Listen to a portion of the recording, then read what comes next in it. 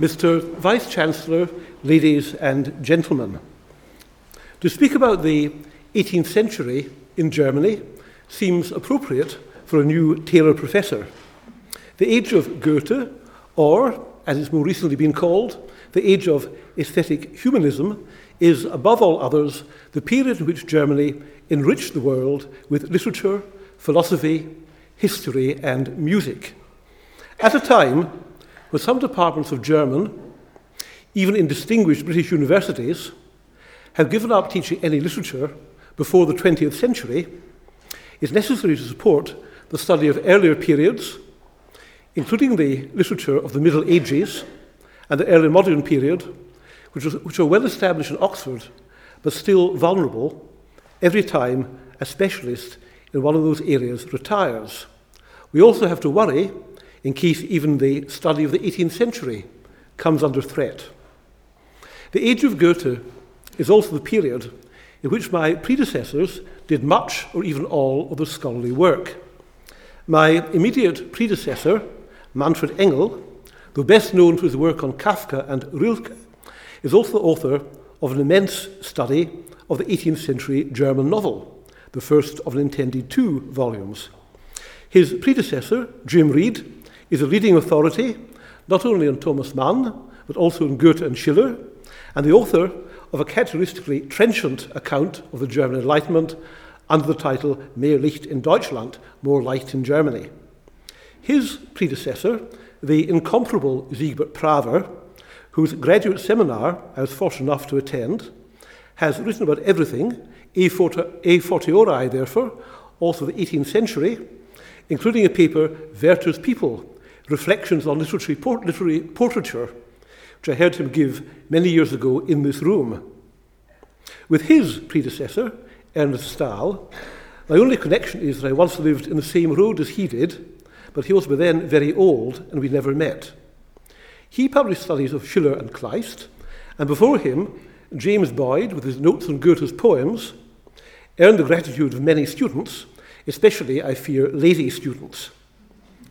The first Taylor professor, Hermann Georg Fiedler, who held the chair from 1907 to 1937, and whose bust you walked past before coming into this room, lived in the days before copious publication was expected, but he published a book called Textual Studies of Goethe's Faust, which may be recommended to anyone inclined to dismiss textual criticism as uninteresting. Before the First World War, Fiedler was tutor to the Prince of Wales, an office to which I don't aspire. But this brought him into contact with leading political figures, including Arthur Balfour, the last British Prime Minister to be an intellectual,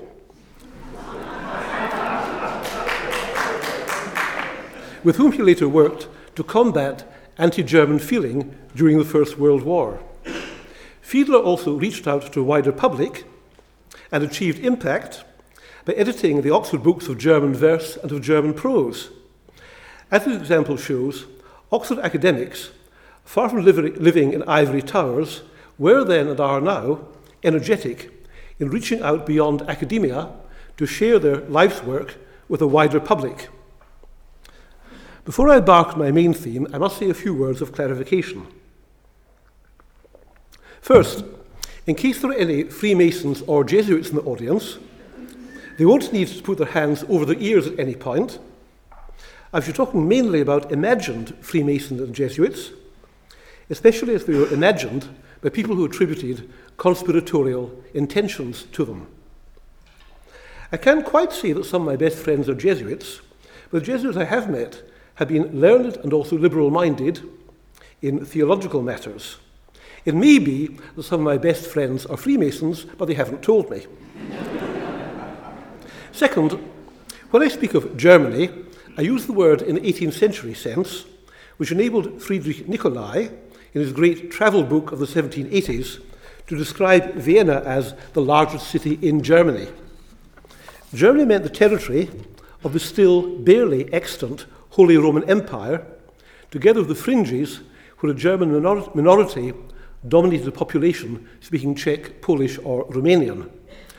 Much of my own research has been on Austria and on its culturally mixed fringes, and I'll draw on my own work in what follows. One of the many advantages of studying the Enlightenment is that it brings together various national literatures and also scholars working in many different fields. Since I joined the steering committee of the Besterman Centre for the Enlightenment, I've learned to appreciate afresh the multidisciplinarity which this study encourages, and also the superb resources for the study of the Enlightenment which are available in Oxford. I have, in the past, spent an enjoyable time delving into the astonishing collection of pamphlets from the Berlin Enlightenment, housed in the Bodleian, and more recently spent part of a summer working on Voltaire's narrative poems amid the wonderful holdings of the Voltaire Room in the Tellurian, a few yards from here. I'd like once again to record gratitude to both institutions. In the study of the Enlightenment, the work of Jonathan Israel is now indispensable, or, if you like it less than I do, unavoidable. His 3 volumes, Radical Enlightenment, Enlightenment Contested, and Democratic Enlightenment, massive both in the learning and the physical bulk, they take up from 6.5 inches of shelf space, represent for the present generation a challenging synthesis more than comparable to the account of the Enlightenment offered by Peter Gay almost half a century ago. Israel stands up for the Enlightenment, maintaining that it gave rise to the values of democracy, equality, toleration, individual freedom, and sexual emancipation, which, though imperfectly realized, are the core of Western modernity. His robust defense of the Enlightenment is heartening at a time when it's been widely denounced as authoritarian, hyper-rational, Eurocentric, and misogynistic. The caricature of the Enlightenment, presented by Horkheimer and Adorno in Dialectic of Enlightenment, and the chimerical notion of a single monolithic Enlightenment project have been taken too seriously by present-day thinkers such as Alistair MacIntyre and John Gray. It's important to affirm with Israel that the values of human rights and intellectual freedom, which we treasure though they're under constant threat, are legacies from the Enlightenment which we undervalue at our peril. Jonathan Israel also performs a valuable service in continuing to regard the Enlightenment as a unitary, albeit diverse, movement, and thus resisting the tendency to fragment the Enlightenment into various national enlightenments, as John Pocock does, for example, in talking about the enlightenments of Edward Gibbon. Israel describes how the institutions underpinning the Republic of Letters made Western and Central Europe a single intellectual space, thanks to erudite journals, universal libraries, encyclopedias, newspapers, and coffee houses. In his 3rd and most readable volume, published this summer, this continent-wide perspective at last becomes global, stretching from the Enlightenment in Peru to the far from enlightened policies pursued in the Dutch East Indies, which were reprehended by both Adam Smith and by the Abbé Raynal in his multi-author compilation d'Histoire philosophique des deux Indes. However, Israel's distinction between the radical and the moderate enlightenments somewhat takes one aback.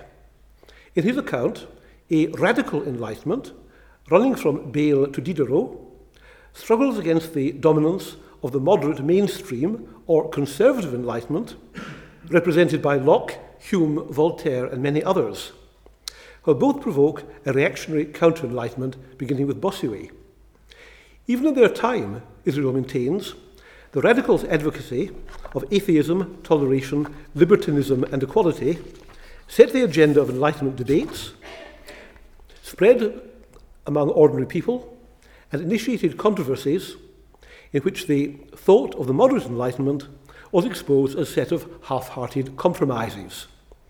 It is strange to find Hume and Voltaire dismissed as lukewarm moderates, and we might worry a good deal more than Israel does about the fact that the radical Enlightenment culminated in the French Revolution. As Heine wrote in 1832, I cherish the memory of the earlier revolutionary struggles and the heroes who fought them, yet I should not like to live under the rule of such sublime beings. I could not stand being guillotined every day. In what follows, I want to qualify this approach and suggest that the moderate Enlightenment deserves more credit than Israel allows. Certainly, The protagonists of the Enlightenment saw themselves as, and were, engaged in uphill struggle against the forces of darkness and obscurantism, and certainly broad categories like those Israel offers are indispensable in giving a rough shape to a huge and otherwise unmanageable phenomenon. But although in a bird's eye view the battle lines may seem distinct, when we get closer to the ground, we shall find a surprising amount of overlap between the two sides, or indeed the three sides. We'll also find it dangerous to imagine oneself as engaged in a black and white struggle, where one tends to assume the features of one's antagonist. As Nietzsche says, he who fights too long against monsters becomes a monster himself. From the perspective of my favourite hunting ground, the Austrian Enlightenment, in any case, the distinction between radicals and moderates becomes more difficult to maintain.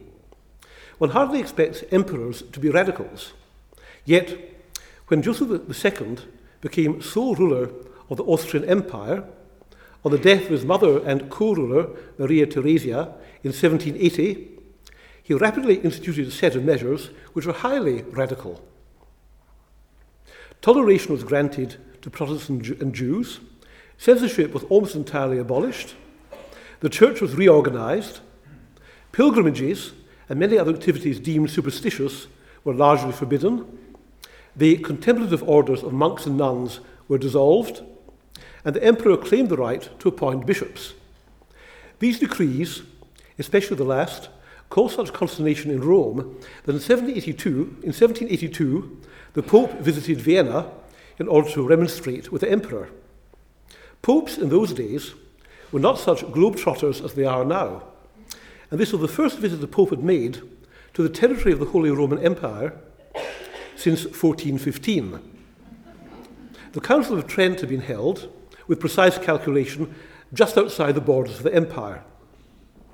Joseph, however, faced down the Pope, who returned to Rome with his mission unaccomplished. What could be more radical than Joseph's conduct? Though admittedly, as Israel points out, his was exclusively an enlightenment from above. Neither he nor Frederick the Great ever thought of actually empowering their subjects.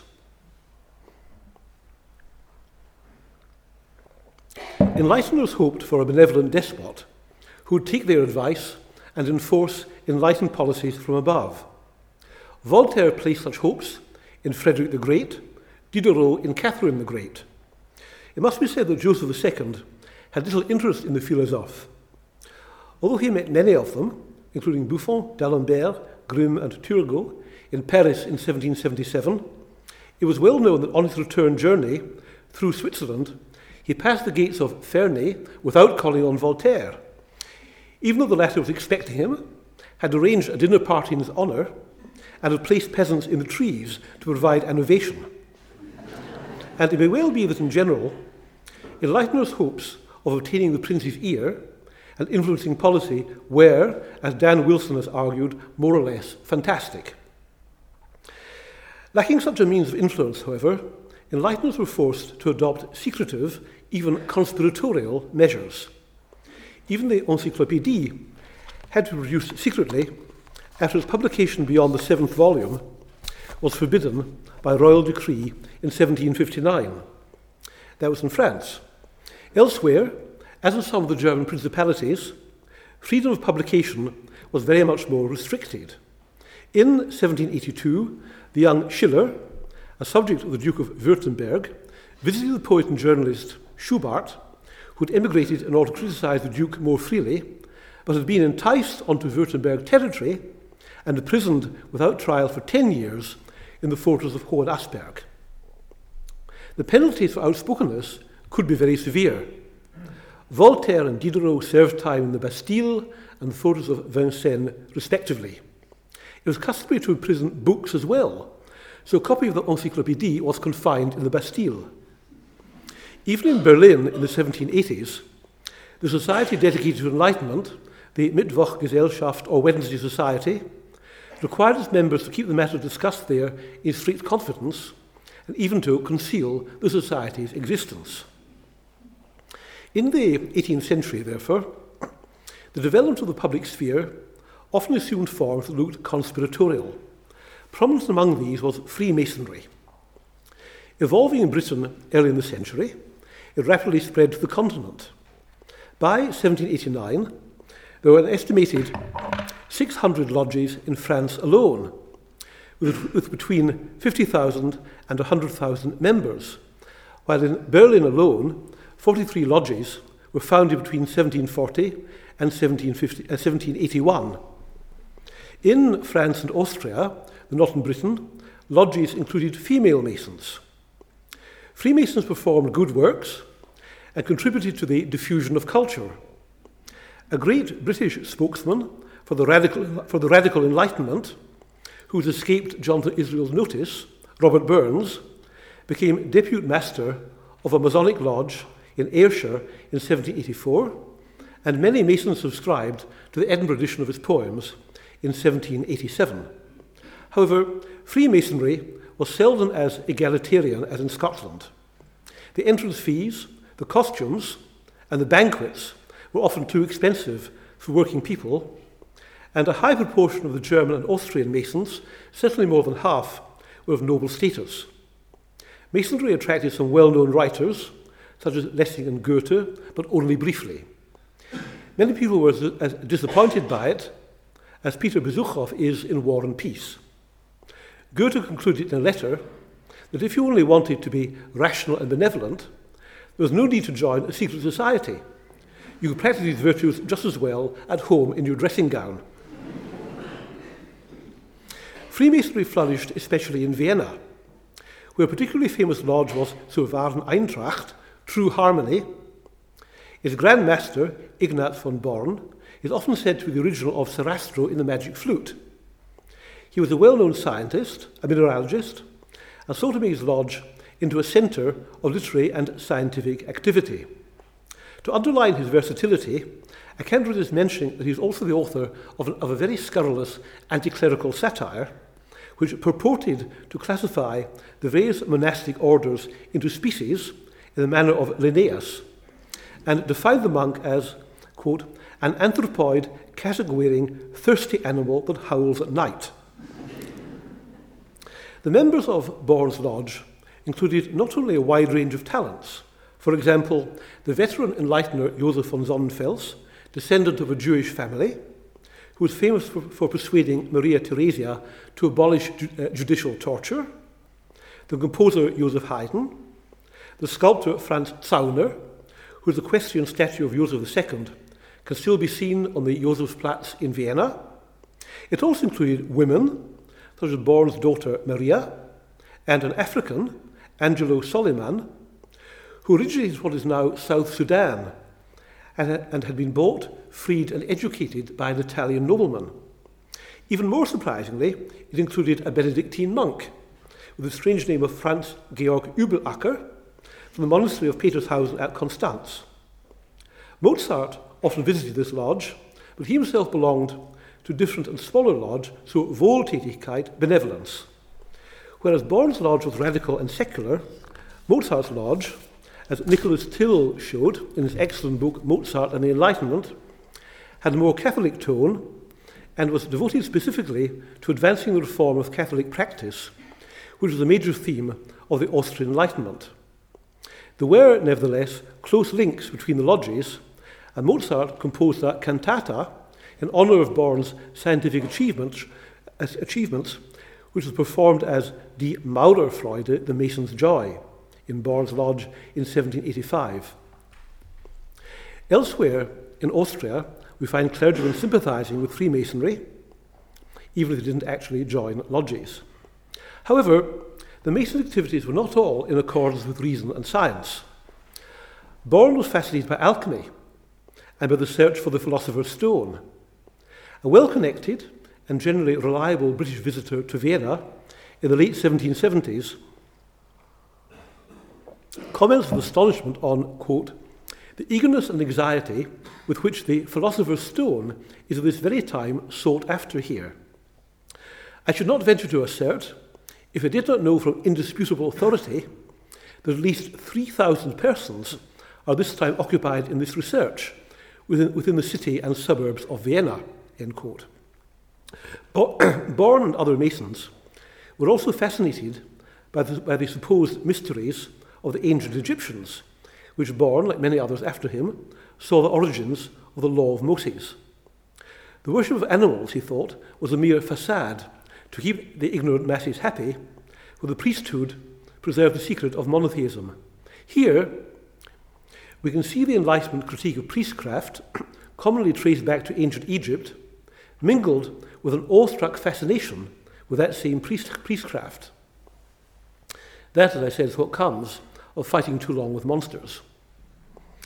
Given that enlighteners had to be cautious and sometimes secretive in pursuing their activities, it's not surprising that they should be particularly suspicious about a body of people who also employed secrecy to pursue goals thought to be diametrically opposite to theirs.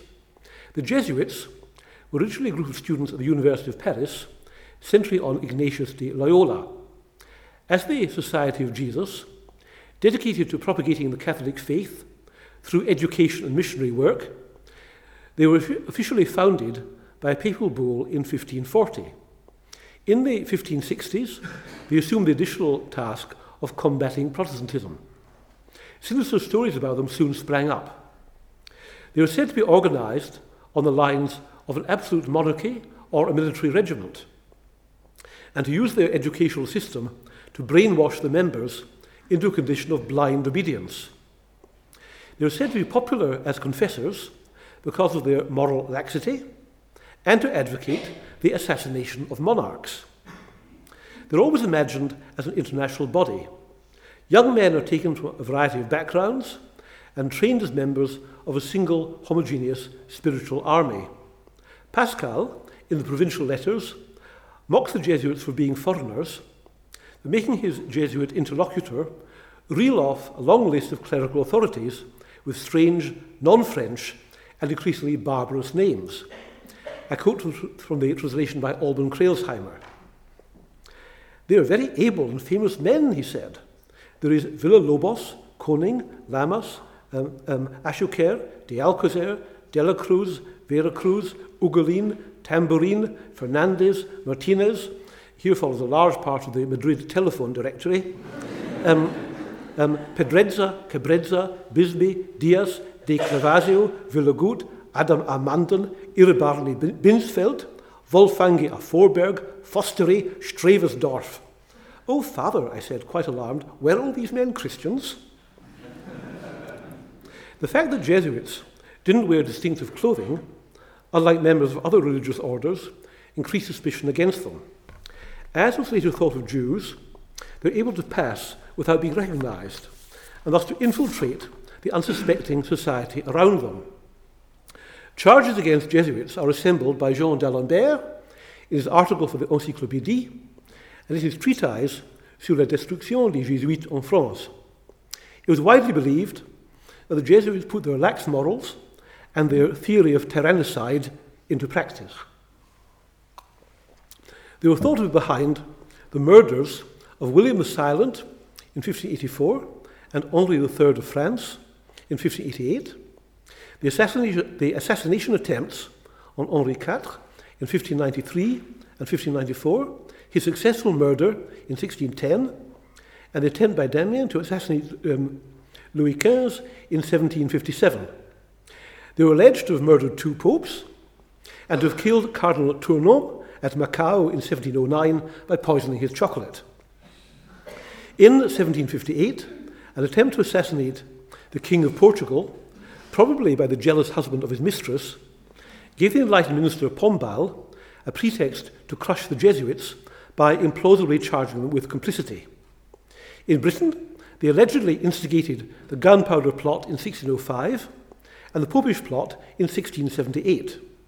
On the continent, they were blamed for helping to cause the outbreak of the 30 Years' War. Later, in the 19th century, they were blamed for the Swiss Civil War of 1847, the Franco-Prussian War, and the assassination of Abraham Lincoln. The Jesuits were especially criticized for their conduct in South America in setting up what were known as the Jesuit reductions. Over a vast area, covering not only modern Paraguay, for much of southern Brazil and northern Argentina, the Jesuits, from 1610 onwards, established settlements for the Indians in order to save them from the forced labour and slavery imposed by the Spanish and Portuguese colonists. In 1750, Spain ceded a large territory to Portugal, including 7 Jesuit towns with over 30,000 Indians. All were ordered to move to Spanish territory. Although the Jesuits reluctantly tried to persuade the Indians to obey royal orders, the Indians tried to defend their homes by fighting the combined Spanish and Portuguese forces. They were defeated, and by the end of May 1756, all the 7 towns were conquered and occupied. Many strange stories of these events reached Europe. It was widely believed that, far from defending the Indians on humane grounds, the Jesuits held a vast and wealthy empire with an Indian as its nominal ruler, and that the Jesuits had commanded the Indian army. Voltaire drew on these slanders in chapter 14 of Candide, where the hero arrives in Paraguay among wealthy Jesuits, holding military rank, and has to kiss the Jesuit colonel's spurs when he returns from the parade. In fact, the war was carried on by the Guarani Indians without Jesuit assistance. The Austrian Jesuit chronicle of these events, Martin Doblitzhofer, says the Indians obviously cannot have been led by Jesuits because if they had been, their campaign would have been successful. These exciting rumours diverted attention from the Jesuits' real and substantial achievements in linguistics and science. By the 18th century, admittedly, their educational methods were widely considered old-fashioned, and in some sciences they've been overtaken by the Benedictines, whose achievements have recently been described by Ulrich Lehner in his book with the only apparently oxymoronic title Enlightened Monks. However, Jesuits continued to contribute to learning. One example worth commemorating is that of Father Maximilian Hell, who at the age of 35 was placed in charge of the new observatory at the University of Vienna.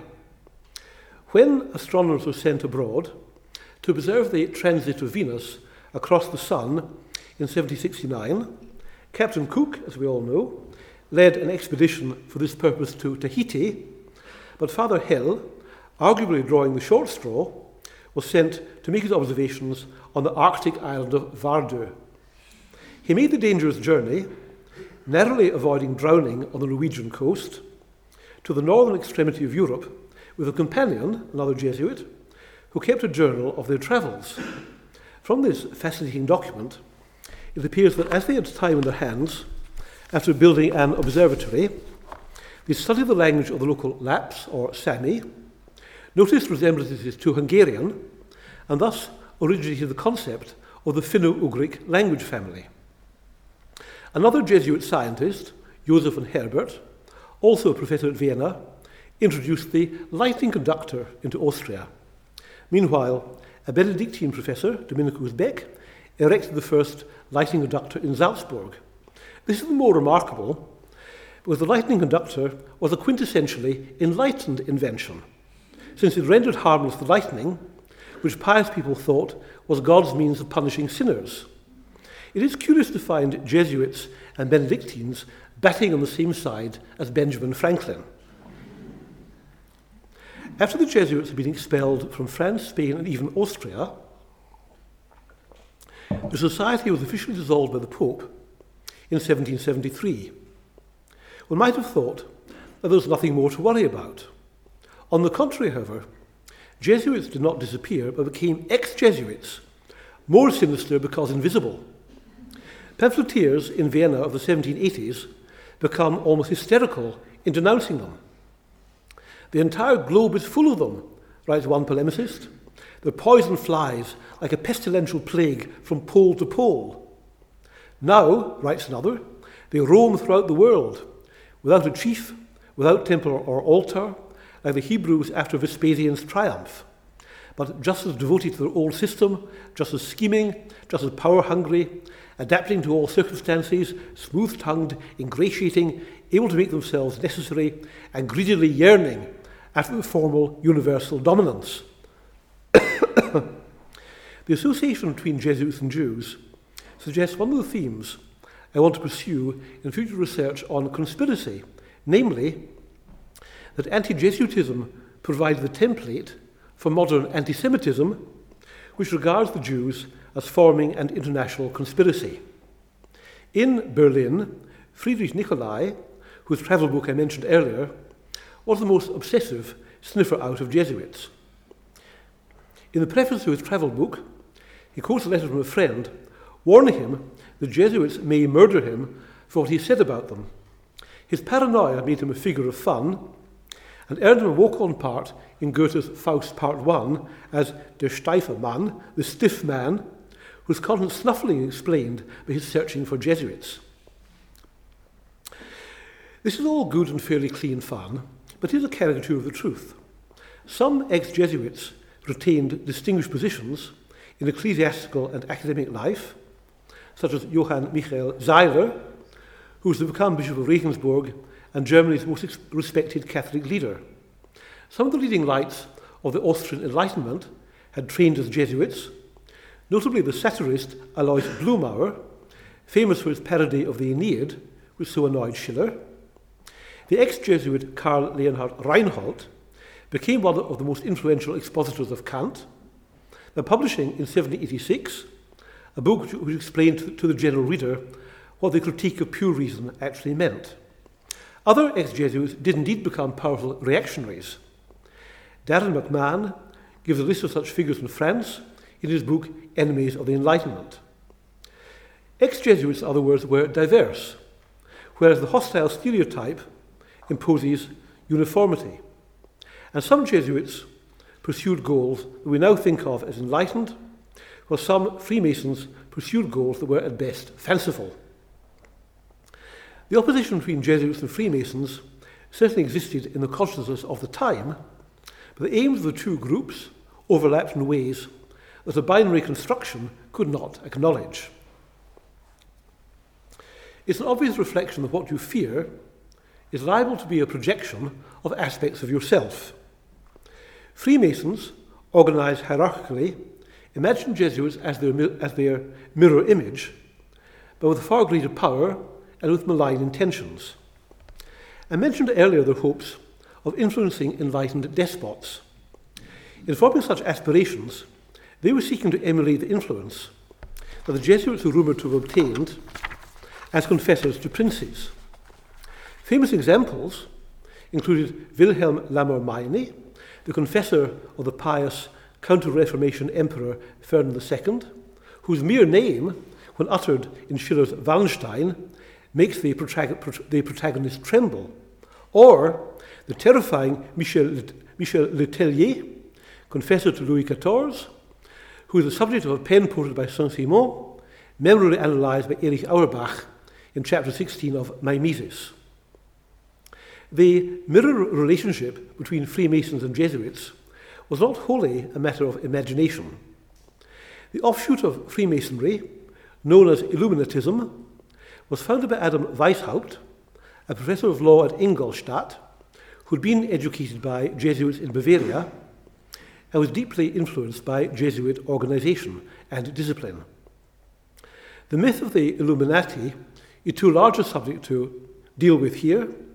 Suffice it to say that their society, though short-lived, not numerous, and largely confined to southern Germany, generated a huge mythology among conservatives, including no less a figure than Edmund Burke, who sought to ascribe the French Revolution to conspiratorial machinations.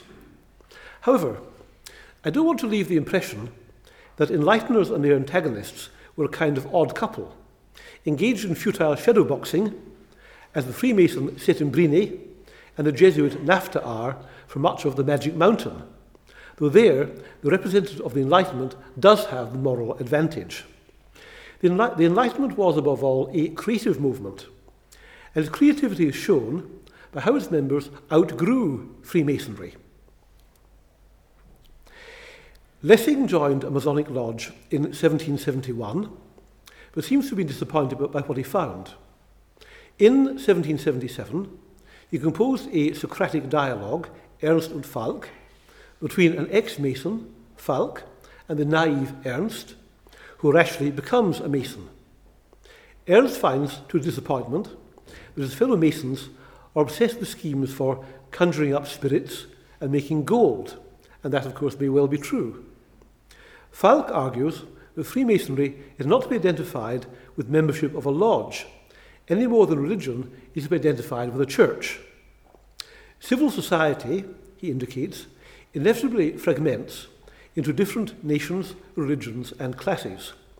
There's always a need for wise people who can see beyond the boundaries of their particular nation, religion, and social class, and the invisible church formed by such people is the essence of Freemasonry. In the 1790s, Herder rewrote Lessing's dialogue and made Falk say that what was called an invisible church, quote, the society of all thinking people throughout the world, was actually visible.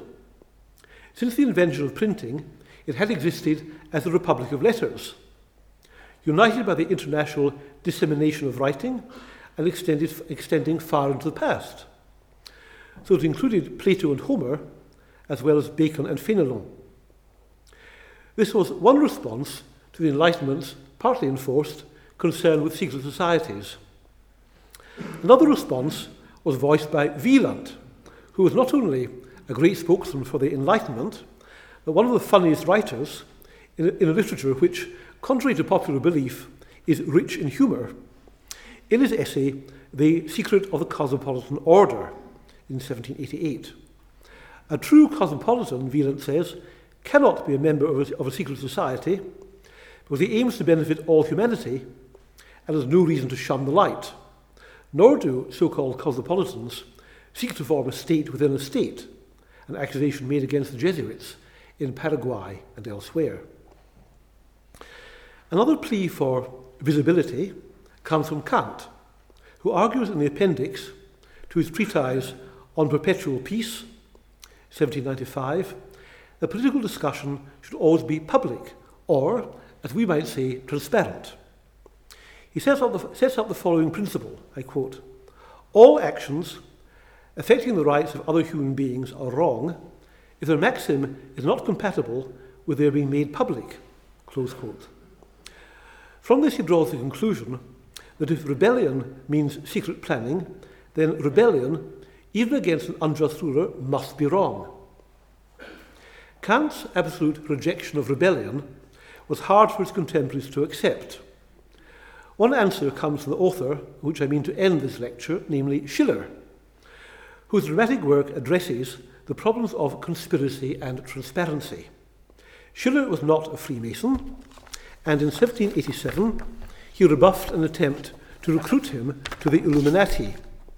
But almost all his dramas turn on conspiracies or rebellions. He also edited a collection of narratives about historical conspiracies, to which he himself contributed an account of the nobles' conspiracy that helped to begin the Dutch revolt against Spanish rule in the 1560s. This was to develop into one of his historical works, The History of the Revolt of the Netherlands. Schiller was sympathetic both to republicanism and, under certain circumstances, to political revolution. He supported the American War of Independence and his goals of establishing humanity's rights to life, liberty, and the pursuit of happiness. In 1783, he even declared that he would emigrate to the United States himself if the revolution there proved successful. This may seem strange in view of Schiller's subsequent rejection of the French Revolution, but from Schiller's point of view, the American Revolution succeeded because the populace that carried it out was already politically mature. In this it differed from most revolutions, including the French one, which in Schiller's view degenerated into rule by terror because the people were not yet prepared for it, for their historic opportunity. Schiller's dramas are fascinating portrayals of humanity in a state of political immaturity, resorting to conspiracy as a means of accomplishing their ends and realizing only too late that such means defeat their purposes. In his penultimate play, however, the semi-utopian political drama Wilhelm Tell, Schiller presents a model of successful political revolution. It's justified by extreme circumstances, the tyranny of the governors whom Austria has imposed on the free cantons of Switzerland. Resistance takes the form, as one of my colleagues has pointed out, not of political machinations behind closed doors, whether statecraft or intrigue, but of a democratic assembly. Representatives of the three forest cantons meet on a secluded meadow. For fear of their oppressive rulers, they meet at night and require a password. As in a classic conspiracy narrative, they swear an oath of loyalty. But they are not the usual small band of conspirators. They use the word conspiracy, but only to distance themselves from it. They are a representative democratic assembly with a speaker, and they take decisions by majority vote. So Schiller continues the late Enlightenment's concern with transparency by showing a conspiratorial gathering which is actually an exercise in democracy. With this example in mind, we might be inclined to idealize the radical Enlightenment a little less than has recently been done, and to place more confidence in the mainstream or moderate Enlightenment. Thank you very much.